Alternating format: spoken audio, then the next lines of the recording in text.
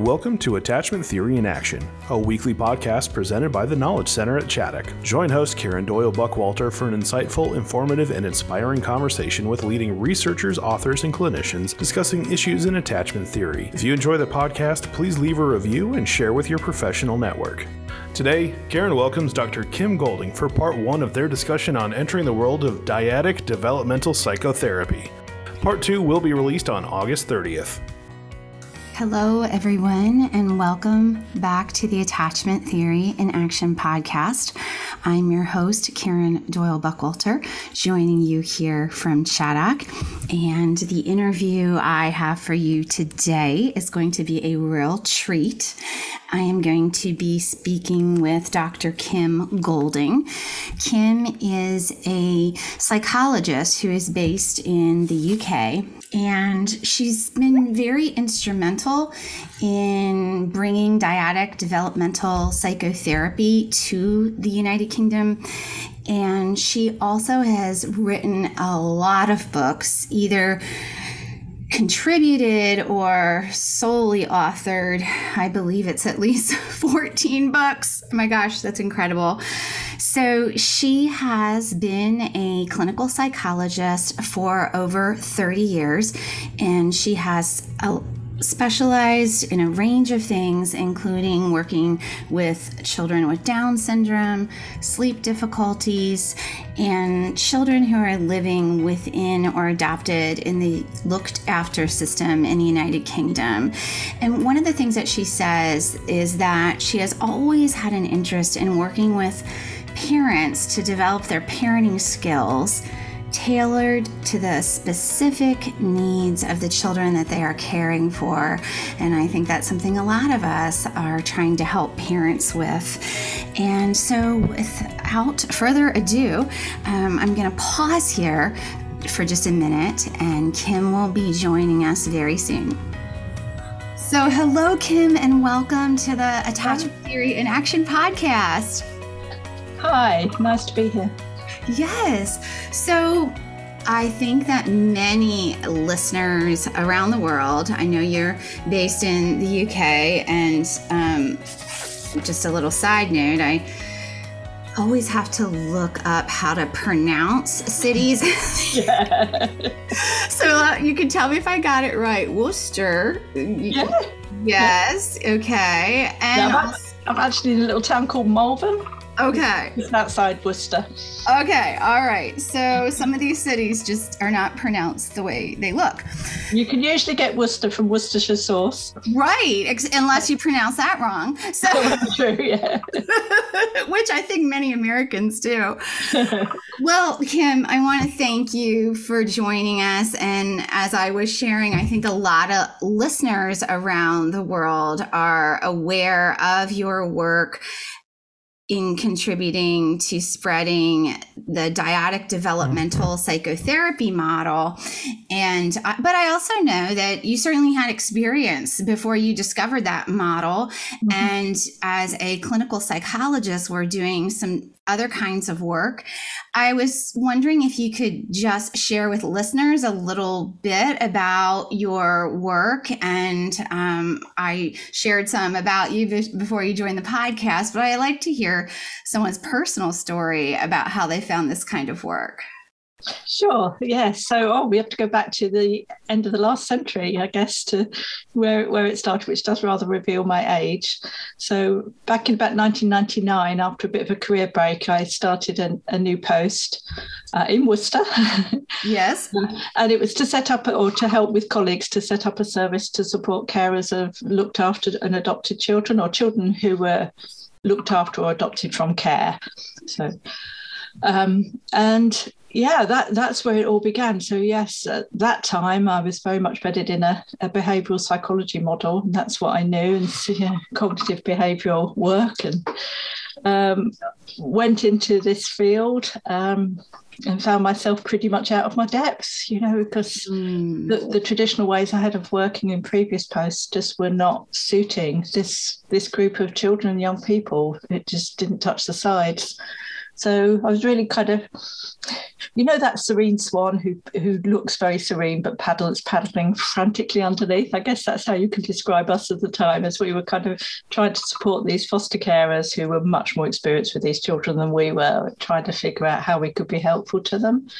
And that's what took me into DDP. I met Dan Hughes, the founder of DDP, and started a huge journey of discovery, of development, of developing myself as a psychologist and as an author, and obviously providing lots of ways of working in interventions, not just in therapy for the children, but also in parenting support and school support. Yes. Those who are supporting the children. Yeah. Yes. So, Kim, I know you also, independently of your study of dyadic developmental psychotherapy, had a love of storytelling, and I'm interested how that developed for you and the relevance you see of it to your current work and populations you ended up working with. Well, we have to go back much, much further to that journey. So actually sitting on my grandmother's lap when I was under 3, because she died when I was pretty young, and she had a painting on the wall, a kind of artwork, and she used to get it down, and it was just a little path leading down to a cottage, and she used to tell me stories about this cottage and kept me captivated. My father was a great storyteller as well. I think they're both my ancestors are from Russian Jew in my father's side, Russian Jewish, Eastern European. And I think that culture of storytelling came over with them when they came over to England.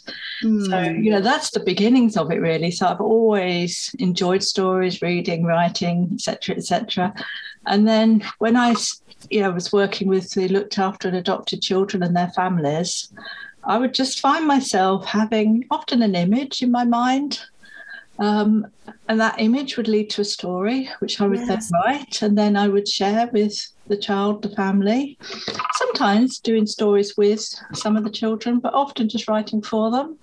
And sometimes those stories went down well. Sometimes you didn't have a clue whether you were responding to it. But that's what happened. I just started writing these stories, which I put together in the book. Bridges with Traumatized Children a few years later, and added a few more. And I'm still doing it, even in some of the adult therapy work now. It's usually again starting with an image or some visual image that we're sharing between us will spark a story off, and then I'll write that story. So if people are interested, I've written a little book called A Tiny Spark of Hope, which just came out a year or so ago. Yes, I saw that. A therapy journey with an adult client of mine who I knew when she was in foster care. She was in our service as one of the foster children we supported. And my goodness. As an adult, she came back, and we did 3 years of work together as she wanted to discover her authenticity. And it was such a powerful piece of work. We wrote the book together, and as people will see if they read that book, there's some of the stories I wrote for her during our piece of work are in there. Because again, for the same reason, things would just spark stories in my mind. And we had a break in our work together for about a 6-week period when I was going over to Australia to do some training. And I was talking to her about, how do you want to, know that you're still in my mind during that break? And she said, write me a story. So that's so beautiful. And that story's in there. So yeah. And we should also add, prior to that book, you do have a whole book about therapeutic stories in working with children. Yes. Some of those for children, some of those for the parents of children. So it was written for adults as well as the children. Yeah. Yes. Stories are stories, aren't they? They're powerful, whatever age. Yeah. Yes. So powerful. And so we've mentioned a couple already, but Kim, I was counting up different books shared on your website and such. And is it correct that you've either solely authored or contributed to 14 books? That's what I saw. I saw 14 books. Maybe there's more. That sounds about right. I've lost track myself. So, yes, I don't quite know how it's happened. I do remember, sitting here across the pond thinking, this therapist in the UK. Like, she's just so prolific. She just keeps cranking out book after book and resource after resource. And I also remember thinking at the same time, it was almost as though DDP got more organized in the United Kingdom than it did in the United States, where it started. And I always had this idea that maybe you were behind some of that. I don't, because of your involvement, of your ability to write so many books and get so much information out there. And I know you are the leader of the board of the DDP Institute, but I don't know. Was my hang on, I just have to correct you there. No, I'm not leader of the. I've never led the board. No. I was for many years. I was one of the founding members of the DDPI board. And then just last year I came off that. Okay. So I was reading something a little out of date. I apologize. And then I'm also on the English one, which is DDP Connects UK. But again, I'm not leading it. I'm just one of the directors. So, but yeah, you're right. I have I've been very involved in the development of DDP over here right from the early days when we started to get ourselves a bit organised. It just started to become very popular over here, and I think the smallness of our country. You talk about perhaps a more coherent development in the United Kingdom than in the USA, and I think that's down to the size of our country. And we could, it just makes it easier to develop a model which moves through the country. And I think in your huge country with all your different states, I think it's slightly different. So it perhaps does look more coordinated or organised in the UK, but I think that's why. Yes. Equal enthusiasm on both sides of the pond. Oh, for sure. Yes. And extending out Australia, New Zealand, Singapore, China, many countries in Europe, so it's got quite a broad spread these days. Yes. So many of our listeners will be familiar with dyadic developmental psychotherapy, but there's certainly going to be some who are not. And I wonder if you might just give a brief overview about the model. Excuse me. Yeah, it may not be brief, but I'll try. Okay. It doesn't have to be brief. I changed my mind. Dyadic developmental psychotherapy was originally developed as a therapy model for the children by Dan Hughes, a very gifted clinical psychologist over in Maine and Pennsylvania, back in Maine now. And, he was working with children. Again, a bit similar to, the journey I was on. He was working with children adopted or foster care or foster adopted, and finding that his ways of working were just not touching the side for these children. So Dan, being Dan, went back to basics and developed a whole therapy model based on attachment theory, encompassing theories of relationship like intersubjectivity. More latterly, the neuroscience has come into that as well. This is an evolving, developing model. And as as he started to train us in this, and especially as we kind of rolled it out in the UK, what became more and more obvious, which is where kind of my role came in, was how important the work with the parents was to support the therapy. Yes. Or even for families where therapy never happens, the actually working with the parents and helping them to parent the children in a DDP informed way, which is what that means is it's helping the children to recover trust in being parented again, because their earliest experiences has blocked their trust. They fear relationships. They particularly fear parenting relationships. And so the model is really aimed at helping these children to feel safe, to trust and be parented. And only then can the healing processes of therapy and the exploration of past experience and the processing of experience, only that work can happen when children have some security, safety, stability within a family. So, I became really involved in the parenting support part of DDP, which is where a lot of the writing came from. Our service was set up to principally not as a therapy service, but as a support service for the families and for the parents. So So, that's, a lot of those books that you've referred to came out of that work and just wanting to make that more widely available.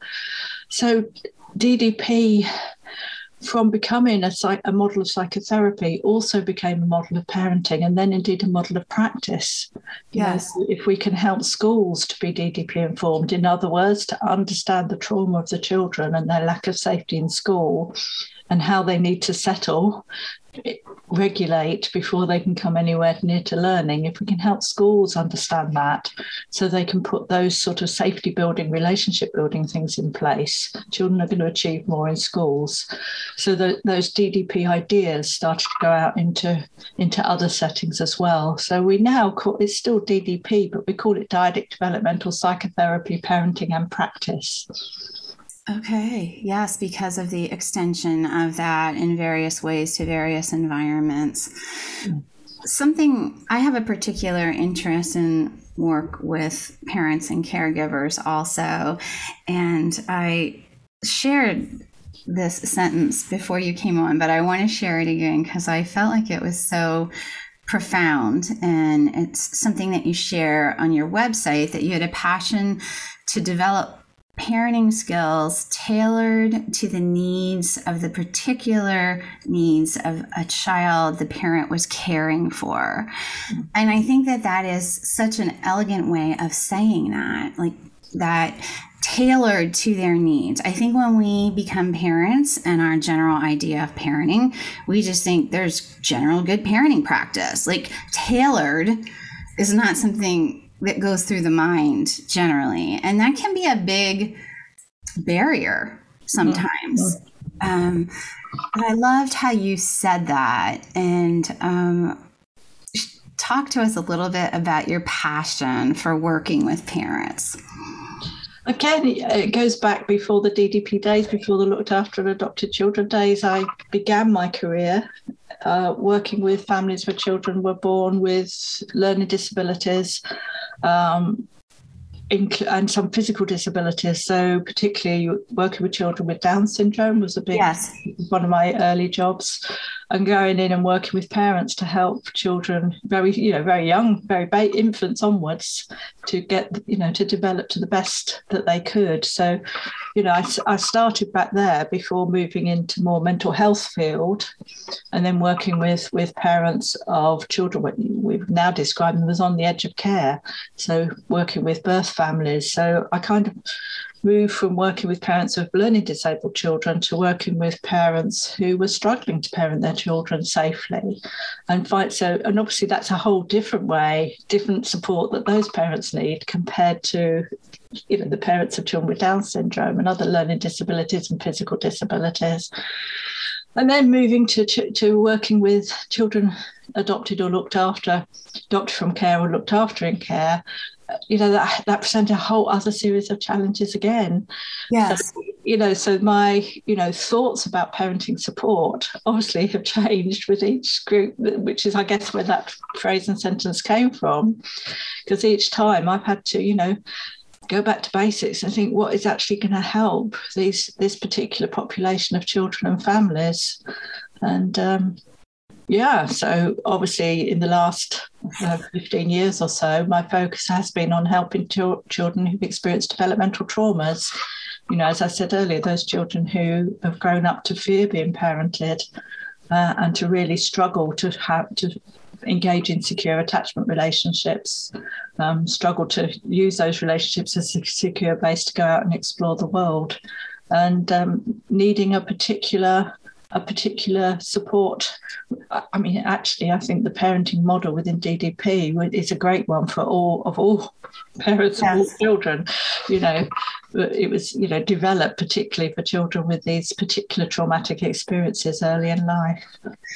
Kim, I think that this aspect of your career in working with, Down syndrome and some developmental disabilities gave you some sort of laser focus on how to work with a caregiver, because, those are examples where no one is going to really argue that this child needs a certain type of care.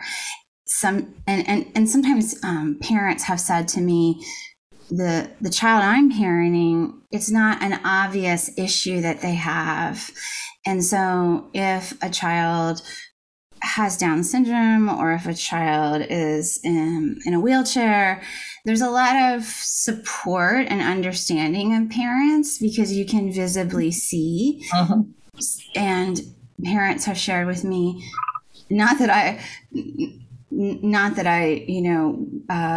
feel like that it's any harder or easier, but sometimes it feels like if what my child struggled with was more visible, it would be easier for all of us to understand why they need a different approach. I wonder if you have any thoughts on that, because you made the leap from working with things that are more visible to this. Yeah, sure. And actually, just to share personally, both of my children have neurodiverse difficulties. They're both now adults, and my own parenting journey has been one of trying to find out how to parent them successfully, and how to and I've made many mistakes along the way. And my daughter was late diagnosed as on the autism spectrum, so as a child, having a parent with as a psychologist didn't particularly help me notice her autism early on. And parenting her and her regulation difficulties, was a real struggle. My son has some visual difficulties, dyspraxia, and some coordination problems. So I guess even as a parent myself, I've always been struggling to adapt to the needs of the children. So I guess it wasn't a big shift in my professional life to also be thinking on, well, what do these children need? You're right. I think when we move, although many of the children who are developmentally traumatized also have lots of neurodiverse difficulties, lots of executive functioning difficulties, but you're right, those are more hidden. They're not in a wheelchair, they've not got it written on their face, and people do forget that these children are struggling at these very fundamental levels with, basic executive functioning, regulating themselves, problem solving, being able to manage their impulses for all sorts of reasons, both, biological, genetic, exposure to drugs, alcohol in utero, the impact of the environment, the impact of the developmental trauma, but these are hidden from view a lot. People see a 10-year-old kid not understanding that their emotional maturity is more like 5 or 6, and the expectations they hold of that child then become far too high for them. So how do we notice the individual needs of the child in front of us without holding these assumptions that they're going to fit their chronological age, for example? Yes. And I know that you have a knack for putting concepts of DDP into very, maybe I should say, concrete ideas to make it easier to grasp. In fact, in your Nurturing Attachments book that I was talking about with you before we started, the house, okay? So any listeners, we'll have Kim explain it, but she has a model of a house in one of her books to show the house model of parenting, how you start with secure base and then building relationships and then managing behavior. Could you, even though they don't have the graphic, which is of course very helpful, could you share a little bit about that, what led to you creating something like that? Okay, it's another story. Go back to stories. So, I shared that when we started working with principally foster carers to begin with, trying to find ways that we could be helpful to them. As I was a psychologist, we had social workers in the team as well. We were meeting with these foster carers, trying to find ways to be helpful to them in their parenting. And I was trying, I wanted to figure it out with them. So yes. we set up a group, which was the precursor to Nurturing Attachments. We initially called it Fostering Attachments because they were all foster carers. And, this lovely group of foster carers came along, and I said, yeah, let's just figure this out as we go along. Let's find out, what you need. We'll have conversations. We'll bring in concepts, attachment theory, think about trauma, think about ways of parenting. And really, I was writing the program, what became the Nurturing Attachments program, as I was doing this group work with the carers. So it was very informed by their sort of, this organic in vivo experience of writing. I love that. Yeah, I mean, it's a lot of work. So I was picking away in between groups to try and write the next bit. But what was really bringing these carers alive was when we talked about trauma and attachment, and when they started to make sense of why their children were struggling to feel secure with them. And that, so sorry, you asked me about the house model. So that evolved into the house model of parenting. We needed to start with a secure base. We needed to start with, how do we help these children form relationships? What are the challenges to giving them those relationships? What can we start to do to put in place that these children can start to feel safe being parented? So that became the first layer of the house. And then the building relationships obviously sat on top of that and span off into, DDP-informed ways of parenting these children, because this was all dovetailing with my learning about DDP as well at the same time. So it was very informed by Dan's ideas. And so that became the second tier of the house. And then the roof became, and what do we do about the behaviour? So we started to look, and I tend to talk more about behaviour support now than behaviour management. Although in some, like you say, in the early depictions of that model, it's definitely down as parenting management. Behaviour management, but I tend to talk about behaviour support now. So how do we support these children's behaviour whilst helping them to stay emotionally connected and feeling safe and secure with their parents? And that became the roof of the house, is how we do that. What Dan beautifully calls connection with correction. So, how do we have two hands of parenting is the other analogy we use. How do we give children, how does parental authority be provided for children, including discipline, consequences, boundaries, and those sorts of things, in a way that still helps the children to feel safe being parented? And these children fundamentally don't. They find parental authority very hard. Parental authority triggers for many of these children fears of abandonment. Yes. I'm no good, you're going to get rid of me. And how do we help these children accept that sort of benign parental authority in a way which helps them stay emotionally connected and feeling safe with their caregivers? And that's the roof of the house, is how we do that, how we bring those two things together. And I think one of the really important take-home messages of that is the behavior piece is the roof. It's not the foundation, because many times there's a tendency to start backwards, so to speak, and focus on behavior prior to that. And I think such a graphic like that is so practical and helpful. Mm-hmm. Yeah. One time years ago, Lori Thomas and I, who she is an adoptive parent, but is also now a therapist, we wanted to present on parenting kids with a trauma history. And she's like, we have to talk about the house. We have to talk about the house from Kim Golding's book. And she's like, that has helped me so much. And she's like, Lori is just this woman with so many ideas and so much energy. And she's like, okay, but here's the thing. We have to have like a physical structure of some kind of house like that we're putting in. So, we're trying to figure out, do we bring poster board? Do we bring blocks? We're trying to, figure out how we represent this graphic in a 3D representation. She said that was one of the most helpful things she ever came across in understanding parenting kids with trauma histories and attachment disruption. So I want you to know how helpful that's been. Yeah, that's fab. And I think it was informed as much. I brought it together, but it was informed by the foster carers who were doing the day-in-day job, of parenting these children. So we learned so much from them, as well as having our psychological expertise to bring to it and our psychological theory. We were learning from the lived experience of the foster carers and then the adopters as well, who later joined our groups. And then now residential carers have been done that group as well. So it's it's a two-way process. It's not. Yes. Yes. Well, Kim, thank you so much for this discussion so far, and I'm eager to continue it with you.